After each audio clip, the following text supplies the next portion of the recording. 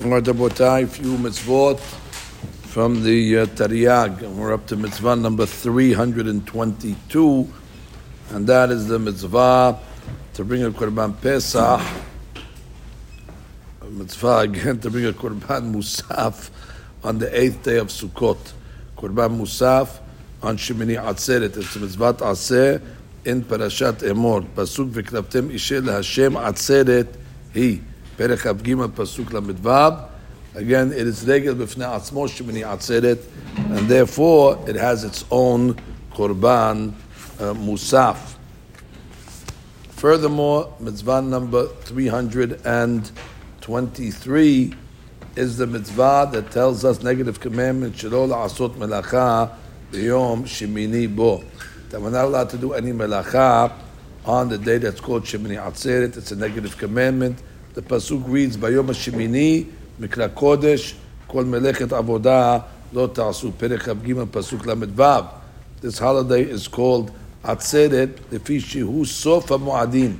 It's the end officially of the holiday season. Atzeret means to stop, as if Kivyachol HaKadosh Baruch Hu comes along and says, please don't go, stay one more day, your departure is difficult to me, and therefore please stay one more day in order that we can have a Seudah. Now, regarding this day, Shemini Atzeret in Galut, it's a little tricky because we also have some Sukkot element to it, because we treat it as the last day of Sukkot and the first day of Shemini Atzeret Misafek, and therefore we do sit in the Sukkah in Galut on the 8th day. Of course, we do not make a beracha in the Sukkah. We're sitting in the Sukkah because Sukkah is a mitzvah de oraita, and therefore Safek de oraita we hedge. But of course, we don't make a beracha, and we don't make in the tefillah mention of Sukkot. We only make mention of Shemini Atzeret.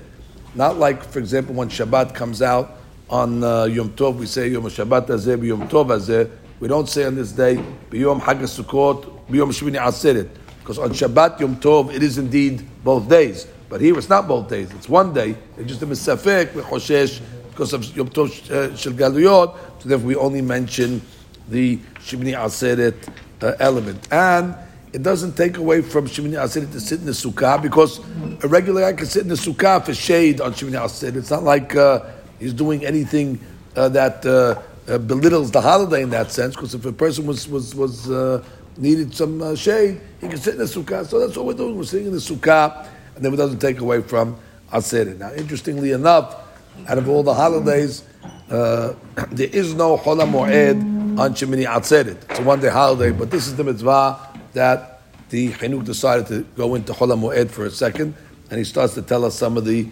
laws. And he tells us, according to his opinion, actually it's the Ramban's opinion as well, that doing work on Chol HaMoed is a surah min ha-Torah. However, it's not written explicitly which avodot or melachot are forbidden or not. That was given to the Hakamim to decide. For example, if let's say there's going to be a hefsed or a possible loss, so then the Hakamim said for hefsed it's mutar to work on Chol HaMoed, and even when they allowed hefsed merubah, exactly, they said that they don't want you to make a terha yetera. They don't want you to exert yourself in a extra way. However, when it's a hefsed merubah, that's a vadai, then already they allow even beterha yetera. Also, the halakha says one is not allowed to schedule the work to be done on Chol HaMoed. It's only if it happened, but to plan to do the work on Chol HaMoed is going to be as soon. If you plan to do the work on Chol HaMoed, the rabbis in the old days, the Beit Din would actually undo the work. They'd go and take out the plantings from the ground in order to penalize them. Of course, if somebody doesn't have what to eat, they're allowed to do melacha on Chol HaMoed. I should point out that Rambam, famous opinion, holds working on Chol HaMoed is only isur midrabbanan.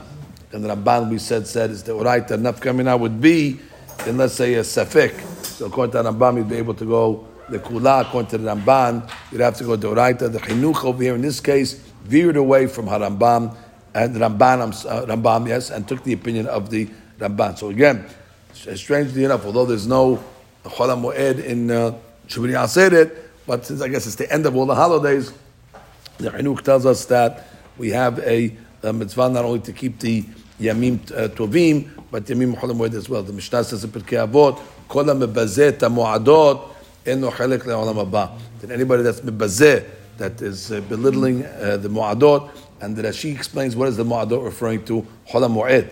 So therefore we see that, whether it's the Oraita or the Banam, but nonetheless one has to treat the intermediate days of these holidays with the same severity and same seriousness. You see the Hakamim already said one forfeits his Olam Haba if he does not treat the Chol HaMoed in the proper respect.